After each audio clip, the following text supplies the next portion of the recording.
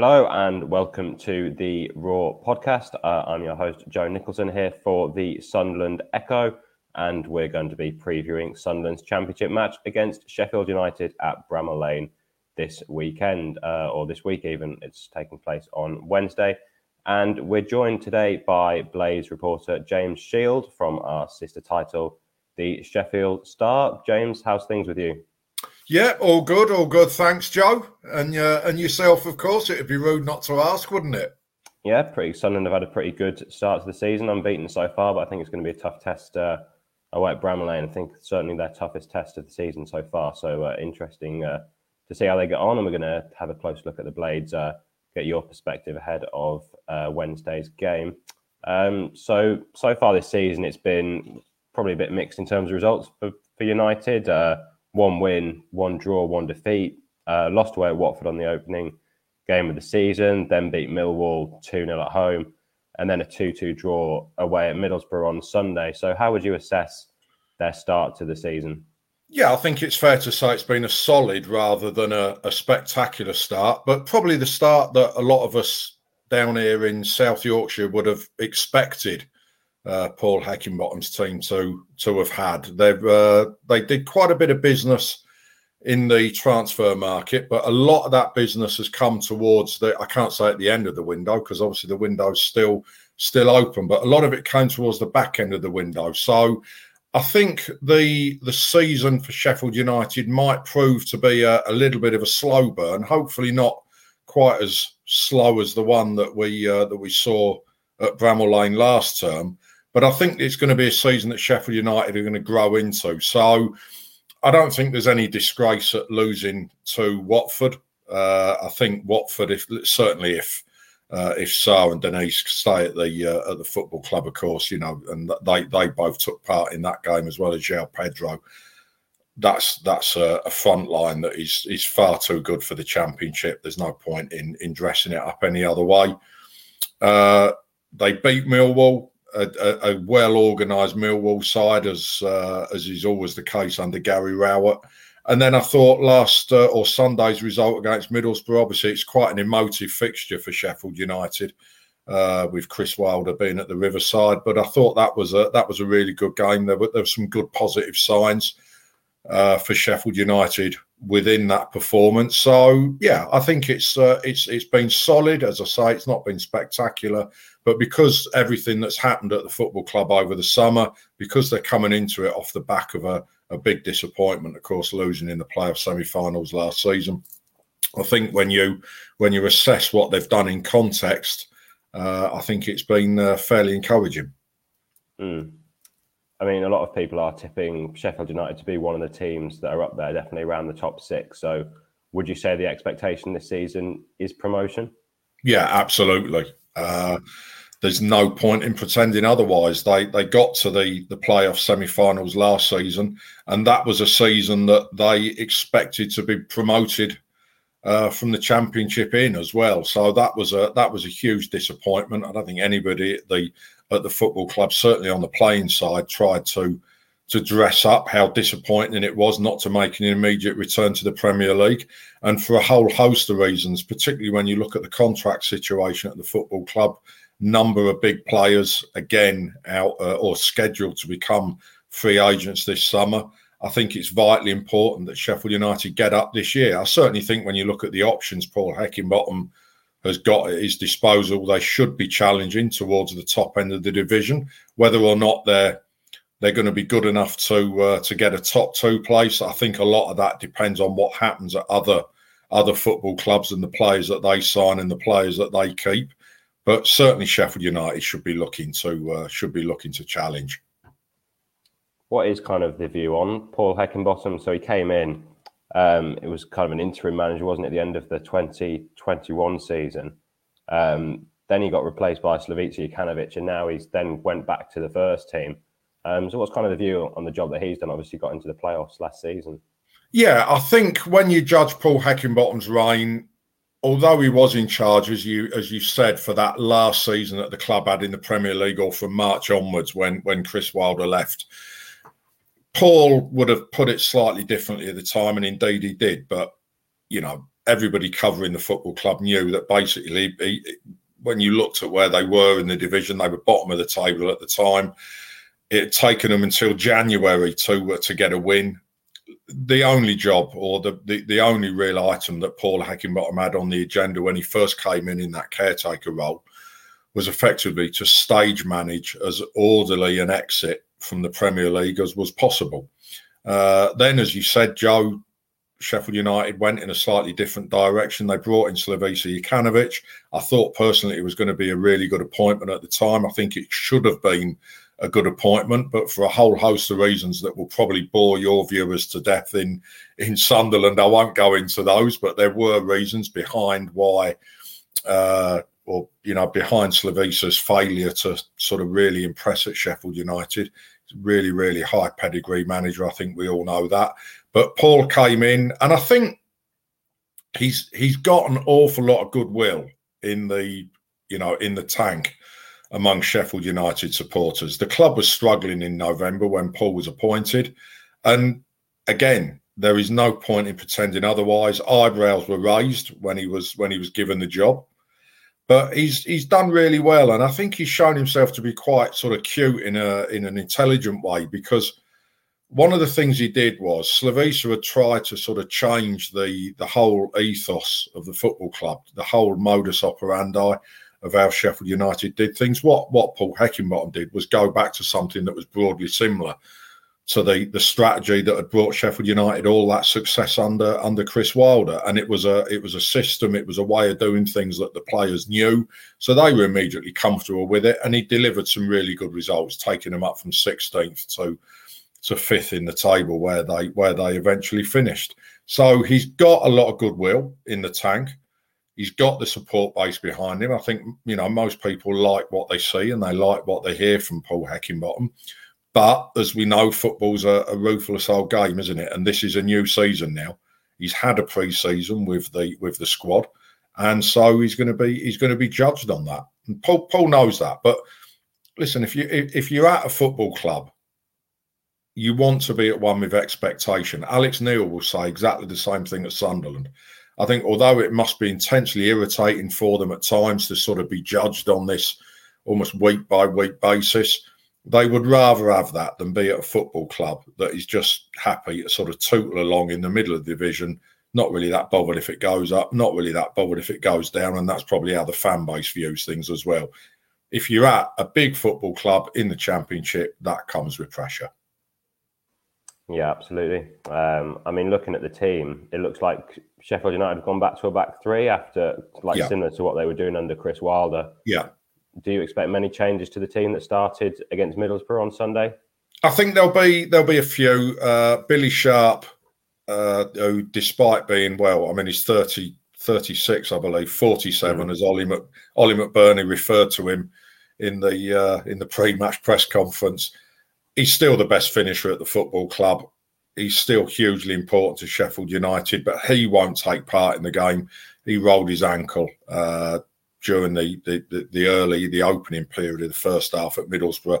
Played on to half time, but it was apparent then the coaching staff said that he wouldn't be able to continue. So Billy won't start the game. I think there'll be maybe one or two changes. I don't expect there to be a whole raft of changes, though, to be honest.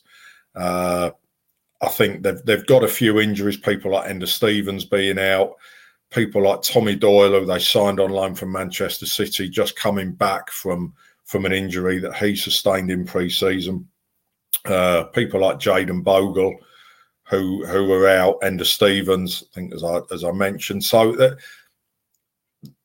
I don't see many changes to the core of the side. I think potentially where there could be some is at the top end of the pitch. Obviously, as I've said, there is going to be one in attack, and it'll be interesting to see who Paul brings in to replace Billy Sharp, because I think what they've got, Sheffield United's sort of attack at the moment, there's 4 or 5 really good players in there. All 4 or 5 of them bring something slightly different to the table. So it's sometimes quite difficult to predict, because who Paul Heckingbottom selects will very much depend on the game plan he's got or he's devised to face Sunderland. But I think people might be looking to see somebody like Raider Kadra come into the starting 11. He's not started a league game yet, but he's certainly knocking on the door, and he's got the ability. And he's been signed from Brighton and Hove Albion, and he won't have come here to sit on the bench. There's no point in dressing that up or pretending that his aims for the season are going to be any different either. So there's a potential change there. But I think the team that faced Middlesbrough, let me put it like this, will look very recognisable and look very, very familiar and very similar to the one which faces your boys from Sunderland. It's interesting you mentioned Raider Kadra, because he was actually a player that was on Sunderland's radar before choosing to go to Sheffield United. But he's one of the players that's come in at United this summer. Got listed a couple of the others here. Kieran Clark. You mentioned Tommy Doyle, James McAtee, and the defender Arno Ahmedovic. I don't know if I pronounced that correctly. But does the squad feel that it's stronger than it was last season to kind of push for a promotion? It does feel stronger, yes. I think if you want to put it like this, when Paul Heckingbottom came in, or even indeed earlier this season, when he was sort of earlier last season, God, you know what? I'm all over the place here, aren't I? I do apologise. Earlier this year, when Sheffield United were pushing for that place in the playoffs, I don't think Paul Heckingbottom had too many really tough decisions to make before games. If everybody, given what he had at his disposal, I think this season it is tougher. And we were talking to him today about, how do you squeeze all of these attacking players? McAtee, Tommy Doyle, Raider Kadra, Ryan Brewster, Billy Sharp, Ollie McBurn. How do you squeeze them all into a sort of a starting 11, or as many of them as possible? And it will be difficult. But the very fact that he's now got those choices to make, I think suggests and demonstrates that the squad is stronger. I've got a personal issue about the fact how many of those players that Sheffield United have brought in, how many of them are on loan. And I don't think personally that's a particularly healthy position for the football club to be in. But that is an argument for another date, really. On paper, on the pitch, Sheffield United, I think they do look a stronger squad than they did towards the end of last term. And Ahmed Hozic, who you mentioned there, he's their one permanent signing, or I should say signing that they've spent money on, because they did bring Adam Davis, the goalkeeper, back to the football club as well after his deal expired. He's made them look strong as well. He's someone who's come in. They do play quite a distinct style, quite a sort of. It's not a unique way, but it's very unfamiliar. It's not the type of system that you often see in the Championship, with the centre halves overlapping. They're doing it a little bit less than they did under Chris Wilder, but nonetheless, that's not something you see too often, especially when the two wing backs are bombing on as well.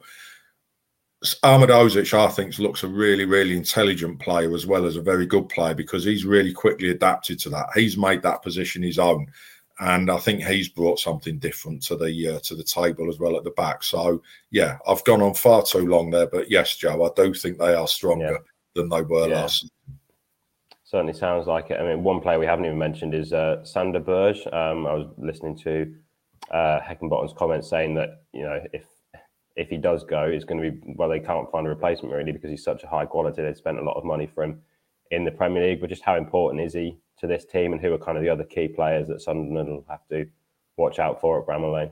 Yeah, Sander is hugely important. He's spent an awful lot of time adjusting, I think, to the physical aspects of English football, which might seem slightly surprising for someone who's 6'4" and he's built like a sort of a heavyweight boxer. But now he's grasped that, and now he's playing a slightly different role actually to the one he was brought in to play. He's playing a far more offensive role now. He looks like the player that Sheffield United thought they had spent £22 million on while they were still in the Premier League. And Paul is right.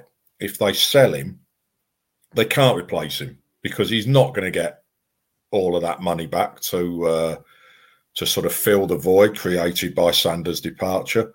So that, if Sander goes, that certainly would weaken Sheffield United. But he's a player that Sunderland will have to look out for. He's a player that I know Alex. I mean, listen, I'm not telling Alex Neil something he doesn't already know here. He'll have been doing his homework on him. He brings a real goal threat. He's got a lovely ability just to sort of glide past defenders as well and markers. So he's certainly someone to look out for. Raider Cadra, for reasons that you've already mentioned there, Joe, if he plays, and hopefully he will do, and has a really good game, that will be a case of almost like the one that got away, won't it, for Sunderland fans? But I like players like him because I think they just bring something a little bit out of the ordinary to the table. The other one that I think is worth looking out for, that maybe some Sunderland fans haven't heard an awful lot about, but he's a lad called Iliman Ndiaye, who's got quite an interesting backstory. He briefly was on the books of a couple of clubs in France. Then the family moved to Senegal, and he played a little bit of football out there. Moved back to England with a family. A couple of Premier League clubs turned him down after going there on trial. He ended up at Boreham Wood. Wasn't really even playing for them. Somebody at Sheffield United spotted him, has taken him to the football club, and now just this summer he's earned his first call up for the Senegal national team. He's really flying. And again, he's a little bit like Kadra. I just think he's a joy to watch, because I've used this in our paper. There's almost, when you watch Iliman play, football now is so often it's about tactics and suffocating game plans and almost, set play patterns and things like that. When you watch someone like Iliman play, it's like watching a kid in the playground. You can see they're playing football for the sheer joy of it. They try things. He tries things. Sometimes it doesn't always come off, but when it does, it's very, very spectacular and very, very effective. So I think he's another player for Sunderland fans to look out for as well. Mm. Yeah, when I've seen Sheffield United play this season, it seems like he's full of energy, kind of press from the front. But how will Sheffield United kind of approach this game? Obviously, they're playing against a newly promoted side in Sunderland at home. Will it be a case of trying to dominate possession or pressing high? Or how do you think they'll approach the match? I think they'll try and dominate possession. Yeah. Paul was speaking about this actually to us. As I said during his pre-match press conference, he thinks this has got all the ingredients of being a really, really fascinating and a really exciting game, and I think he's absolutely right. There'll be a huge away following as always from Sunderland. I don't know how Sunderland see their season going, but I would anticipate, even if they've not said so publicly, they'll be looking to push on and challenge. And I think that's quite right. A team like Sunderland shouldn't just be content to tread water, and I don't think they will be. They'll be looking to go straight through the divisions. Sheffield United are looking to do that as well. United had the biggest home crowd in the division last year. That may well be a mantle that Sunderland take off them, depending on how well things go at the Stadium of Light. But they had the biggest crowd in the division last year. It's a really raucous crowd. It's a good old-fashioned crowd, no airs or graces or pretensions to it, and it does get behind the team. And in order to really tap into that, Sheffield United need to get on the front foot, be aggressive, look to press and make things happen. So, and I think it's a team that's geared up to play that way as well. I think when you look at the personnel that have been brought in, that's what they're most comfortable doing. I can't imagine it being any different for this one. Mm-hmm. Well, just before we go, James, we usually finish by asking our guests just for a quick score prediction. So how do you see the game going against Sunderland? I'm going to go, you would expect me to say this, but I am going to go 2-1 to Sheffield United. But I suspect that might be a late goal. I think it'll be a tight game. And I'm not just saying that because I've got to come to Sunderland later in the season. I genuinely think it'll be a really tight, really hard-fought game. But I think home advantage will just get Sheffield United across the line late on. Yeah, I tend to agree with you. I think, as I said before, I think this is Sunderland's probably toughest test of the season. They've so far, they've won 1, drawn 2, played Coventry, Bristol City, and QPR at the weekend, but I think this is going to be their toughest test, and I think Sheffield United will probably just edge it out. So I'll go 2-1, but it'll be a good test for Sunderland. They started the season well in the league. It's now 21 unbeaten under Alex Neil. Obviously, a lot of those games are in League One, but think we'll see a step up, and it'll be interesting to see how Sunderland cope. So. No, absolutely, and it'll be a really tough game for Sheffield United too, as well. That's what I think makes it so great. That's how they're viewing it as well. Yeah, well, it'll definitely be an interesting game. One I think that we'll all be looking forward to. So, James, thanks a lot for joining me on this episode of the Raw podcast. You can go over to the Sunderland Echo website to find more build-up to the game. Alex Neil held his pre-match press conference on Tuesday morning, so we've got reaction to that, and we'll have more build-up to the game at Bramall Lane, as well as reaction and analysis. So once again, thanks a lot for listening to the Raw podcast.